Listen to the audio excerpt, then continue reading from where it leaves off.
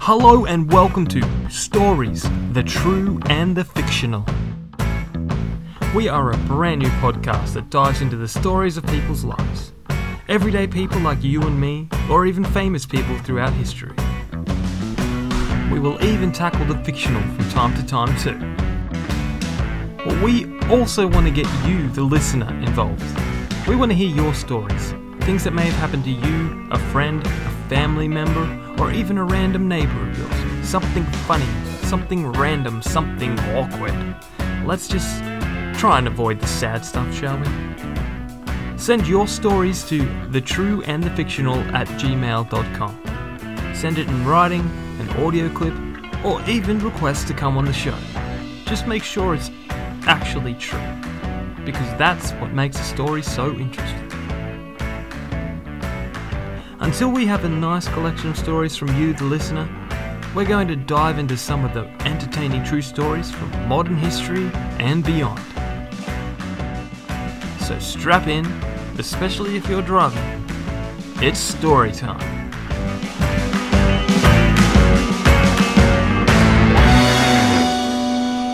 So, it's just been April Fool's Day recently.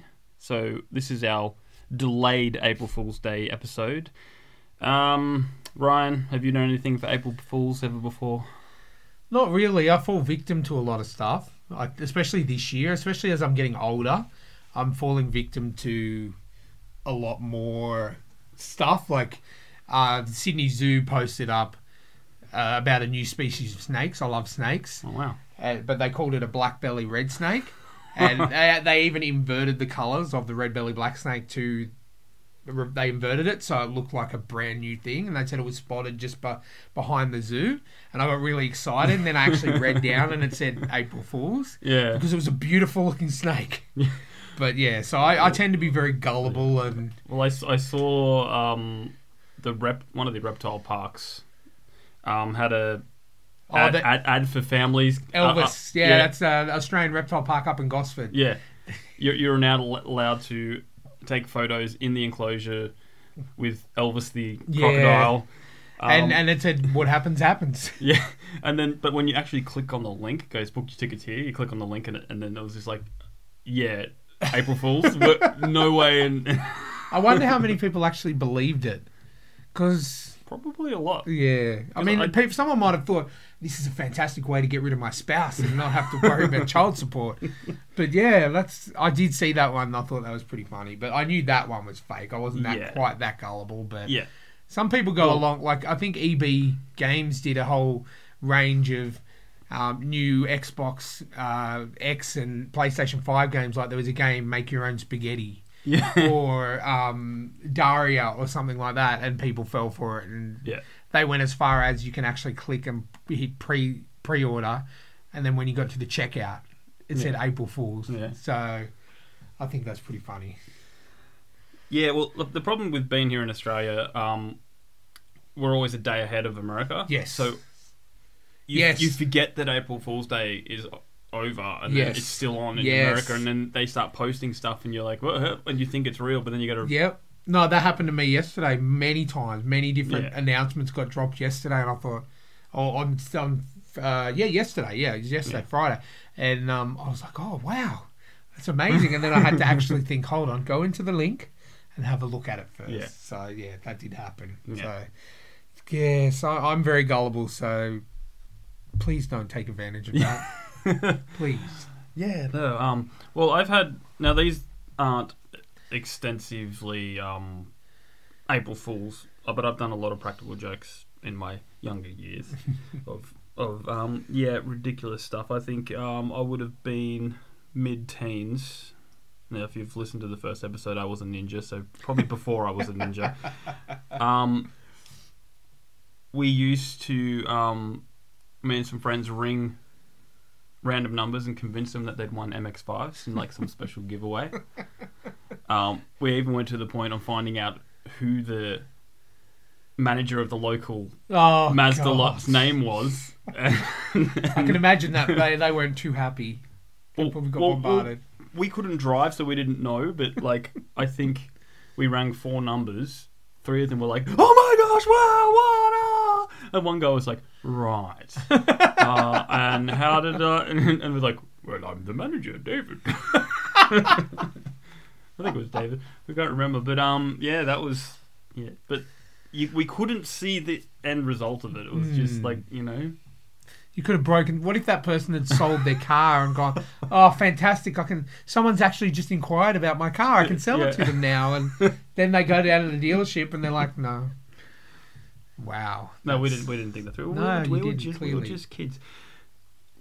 And I think around the same age. I think I had a very practical, jokey year.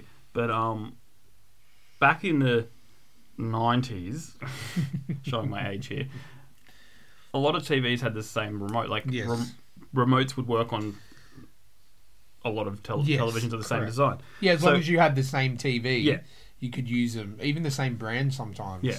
So our next door neighbour was a cricket tragic. But he would scream at the television and get all violent and going, "Come on!" So we got at the right angle, and as soon as the guy bowled the ball and the bat goes back, we turned his TV off. I think we only did it once or twice because he was getting really, really, really violently angry. So we were like, okay, that's a bit too much. Oh, I can tell you, if that happened in my household, that someone would have died, I think. Because, wow. Yeah. Wow. That's not very nice. Yeah, no. But, still funny. Oh. But, I think one of my favourites, this is the one I put the most effort and thought into, was, we convinced this kid that there were dinosaurs in my town of Bowen Mountain. No, but okay. So this is before cell phones and iPhones and all that stuff. But so we had this Jurassic Park book, which was like the making of, right? So we take a photo with the old, develop, the camera with film, camera with film. We take a photo of that. We get it. We go down to the shop to get them developed. And I think from memory, we somehow got it in black and white. And we ripped the photo a little bit, dirtied it up, and found this old briefcase, and we buried it down the bush and made fake papers and notes of this guy's research and this is pretty elaborate. It was very elaborate, and it was very worth it. We're going, "Oh, let's all just go for a bushwalk." Yeah, so conveniently to this one location. No. So we go down the bush, and we'd gotten ripped clothes and someone was like, "Oh, let's get tomato sauce." I go, "No, but if this guy is from way back when, it would have gone. It would have been. It would have been. So we go, "Oh, I think we really had to gesture the kid to look. We're like, "What's that?" And then he's like, "Oh, it's a t-shirt." Oh. And anyway, so we basically gesture him to this briefcase, and we open it up, and it's got all the stuff in it, and then he's like, "What?" And then so we just casually walk back towards the house, and we do the throw a rock in the bushes thing, and then he just ran home, Wow! And that young boy is Chris Pratt. No, not quite, because he's older than me. But I think the next day the kid's like, "There's no dinosaurs here. My mum said there's no dinosaurs." And then you just goes, "That's what your mum would want you to believe." Yeah, I think that's where it ended. Look, it was pretty funny. It may have been a little bit mean, but a little. That kid probably doesn't sleep properly anymore. He probably has thousands. He doesn't live on Bowen Mountain anymore. Well, yeah, because he doesn't want dinosaurs. He probably lives somewhere closer to his therapist now. That you caused him to have thousands and thousands of dollars worth of therapy. Then I better not name his name on this. Don't name his name. Well, I can't even remember it. It was that long ago. Wow. But yeah, that's my string of practical jokes. My childhood seems very boring now, considering I never really did anything like that. Yeah, but I grew up in Whoop Whoop, in the middle of nowhere. You had to kind of... With criminals, as we established last year. Yeah, but they were poor criminals. Man. Yeah. But, anyway, why don't we crack into some practical jokes throughout history. Ryan, do you want to let us know about the very first documented practical joke? Yes. So basically, what we found out is one of the earliest documented pranks was in the late 15th century, when a man by the name of Thomas Betson, who was a monk at England's Sion Abbey, hollowed out the core of an apple and inserted a large beetle, causing the fruit to rock back and forth. This wasn't the only trick hidden up the monk's tunic. Betson was also a fan of making objects in the monastery levitate using a strand of fine hair and wax. He could suspend a hollow egg in midair. So, wow, his candidate for monkhood probably got taken away. Oh, man. 15th century, people were making people scared and... I think it would be a lot easier to do back then because now we have the whole film thing, and then Yeah. you can just jump to the conclusion that it's been edited or... Yes, very true, very true. But yes, I mean, the strands of... Not back in the old Thunderbirds day where you could see the strands of rope and wire attached to the puppets. But wow, that wasn't very monk-like of him. Maybe he was bored. Who knows? Or he was like the guy in... what was it? Van Helsing, where he's like, I'm just a friar. Oh, yeah.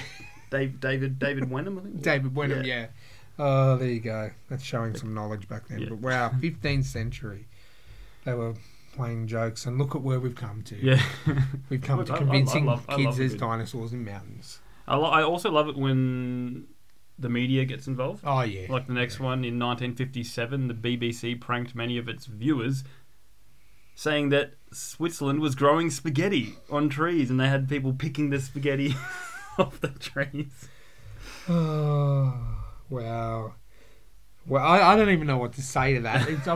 I'm pretty gullible, but believing spaghetti grows on trees. Yeah.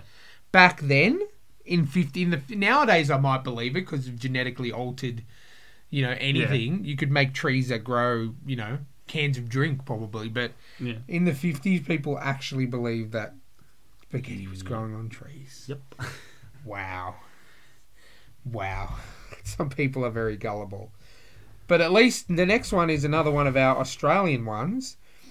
In 1978, Dick Smith said he was going to moor an iceberg near the Sydney Opera House and then carve the iceberg into small ice cubes, which he would sell to the public for 10 cents each. These well-travelled cubes, fresh from the pure waters of Antarctica, were promised to improve any flavour of any drink they cooled. The cubes would be marketed under the brand name Dickstickles.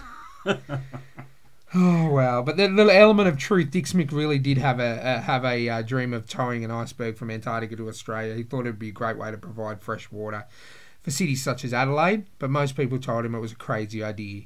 So one of his staff members suggested, why not fake it for April Fool's Day? Oh, wow. See, I would have believed that.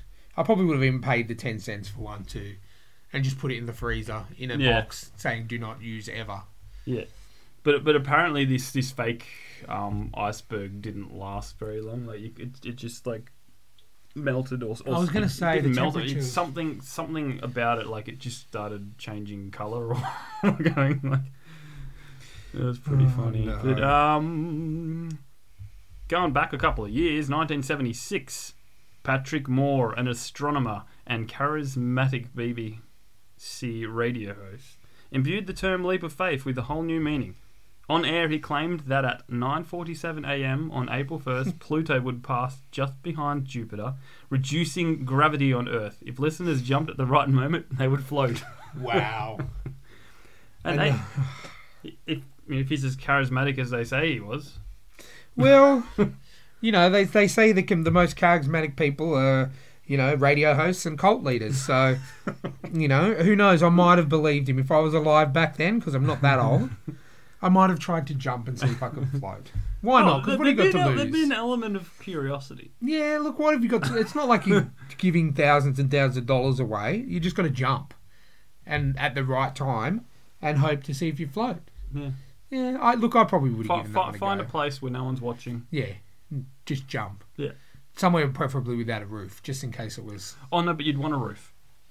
Because you I don't want to suppose. float into space. Yeah. Yeah, it's true. If there's no gravity, there'd be no stopping. Maybe 1976. A lot of people were doing a lot of drugs back then, so And they'd just recently been to the moon, had they not? 69. Yeah. 1969. So, yeah, not even 10 years. So, yeah, I could... Okay, look, I probably would have believed that one. I probably would have believed it. Take us to the 5th century. Back 15th century. No, 5th. Oh, 5th century, I Yeah, apologise. even worse. About a fake earthquake machine. I apologise if I butcher this name. Anthemius of Tralles, a 5th century Greek architect who helped build Istanbul's Hagia Sophia, knew his way around a toolbox. So when a feud erupted between him and his neighbour Zeno, and Matthias knew exactly what to do. The architect erected several boilers of water in his house and connected them to a hose, which he then fed into a small hole leading into Zeno's cellar door next door. According to the 1888 magazine of Western history, when Anthemius desired to annoy his neighbour, he lit fires under his boilers, and the steam produced by them rushed in such a quantity with such force under Zeno's floors that they were made to heave with all the unusual symptoms of an earthquake. So he basically had an argument with his neighbour and convinced his neighbour that there was earthquakes happening whenever he was annoyed with him. That's pretty elaborate. Imagine if he used his mind for good. What he could have cured cancer, perhaps, but no, he just wanted to make his neighbour annoyed with him for making an earthquake. It must have really annoyed him. But it would be funny to see his neighbour running out of the house going, "Earthquake, earthquake," and everyone else is just, Yeah. Maybe he was trying to get him committed or something. Because then, if he keeps seeing fake earthquakes, people are going to think he's a bit loony. Yeah, but then that'd be a bit extreme because it's 5th century. Were they doing lobotomies back then? Probably. It's probably death. Who knows? But yeah, so look, I don't know how I would be able to react to that. I'd probably do a little bit more investigation. But back in the 5th century, can't really Google what's happening in my basement. Yeah, that's so. Well, there you go. That's an example of someone who's willing to take a neighbourly argument to the extremes. Now, this one's one of my favourites. The eruption of Mount Edgecombe. Residents of Sitka, Alaska, woke up one morning of April 1st in 1974 to a bright, clear day. They could see right across Sitka Sound to Krushov Island, where the familiar site of Mount Edgecombe, a volcano dormant for 400 years, loomed. But today something was different about the view. A menacing plume of black smoke was rising from the crater. It looked like the volcano was preparing to blow. The fake eruption of Mount Edgecombe was the work of a local prankster, 50-year-old Oliver Porky Biker, or Bigger. The idea to ignite the volcano had occurred to him in 1971 as soon as he thought of the idea. He knew he had to do it. So he collected 70 old tyres that he kept in an aeroplane hangar. But he had to wait 3 years until April Fool's Day, 1974, until the visibility conditions were just right for the prank. That's commitment. That's dedication there. Yeah. Wow. When he woke up the morning on April 1st, he looked out his window and could see right across the sound. So he looked at his wife, Patty, and said, "I have to go do it today." She replied, "Just don't make an ass of yourself." He hired a pilot to fly the tyres to the volcano. After the chopper dropped the first load of tyres into the crater, Porky got out and began stomping the words "April Fool" in the snow. As the chopper headed back to the... so he did that while he waited for the chopper to come back with the second load. Now, from memory, he called all the police and told them what was, going on, and they were all okay with it. But the only branch of government that he didn't tell was the Coast Guard. And I think they started getting a little freaked out. Oh God! But, imagine that. Imagine waking up one day and just going, "Oh, what a view! Hold on," and seeing smoke bellowing from the volcano. Yeah. Wow. Again, that's dedication. 3 years of prep work and never knowing if you're going to be able to pull it off. Yeah, this time, yeah. Because he would have had to wait to every April Fool's Day. Yeah. So the first 3 are like, nah. Yeah. And then finally he's got the conditions, and he would have had to get really get onto it really quickly with the tyres and the chopper and everything so quickly, just for a little bit of a laugh. Wow. Some people are really dedicated. The next one we're going to look at is called Tail Lights for Horses. On April 1st, 1961, in Milan, Italy, many people from the surrounding countryside still rode their horses into the city. So La Notte, a newspaper, announced that city authorities, in order to make sure these horses could continue to coexist with motor traffic, had passed a law making it mandatory for horses to be outfitted with signalling and brake lights while being ridden through the street. Many people subsequently bought their horses into car mechanics to have them outfitted with the necessary lights. Wow. And that was in the 60s. So again, a heavily drug-fueled time, but imagine that. Imagine working at a mechanic in Italy and you're just like, it's going to be a slow day today. And you just see 20 horses rock up.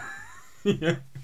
Now, would you also, if that was me, I'd also sort of give him a voice mechanism. So when they're reversing, just went, something like that. Yeah. Oh, wow. No. But how are they going to do that? They would have to have a generator attached to them somewhere. Yeah, no, a battery probably. Oh, like a battery, like a little. But that would make it. But that would have been big hot batteries. Yeah, exactly. Oh wow! I can just see it in my head. It's like RoboCop meets horses.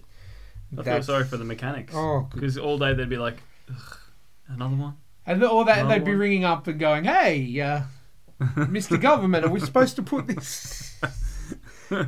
I wonder if any mechanic actually just did it and was like, and just connected it all up, worked it all maybe out. the first one, we'll think there's we'll find a way to do it. Yeah. And then they just keep going. Hey, as long as they're getting paid, I don't think they'd well, that's and they get paid well too. So I think that'd be interesting. So April 1st, 1915.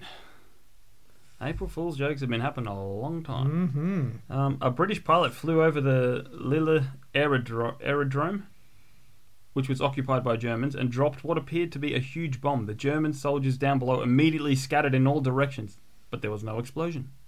After some time, the soldiers crept back gingerly, approached the bomb. They discovered that it was actually a large football with a note tied to it that read, "April Fool! Godstraff England."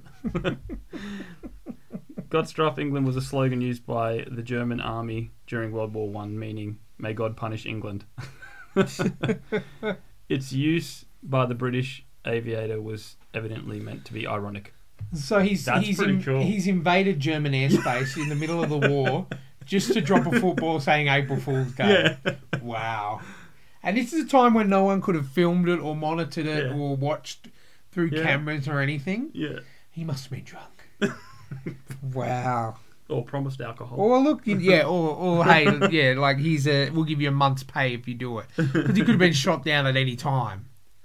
That is dedication to the prank. Yeah. Dedication to the prank. That. It's just like, he very well could have flown over there and just bombed them. Yeah, well, yeah, exactly. Why didn't they just give him the football as the first one and then do a second loop when they're looking at the football and then just bomb him anyway? I mean, it could have been that that was the practical joke on the pilot.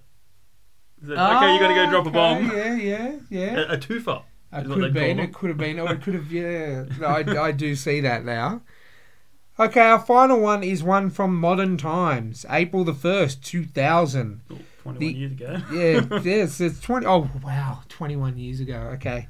The Independent reported that in Florida researchers had developed a Viagra-like pill to treat sexually frustrated pets, including hamsters.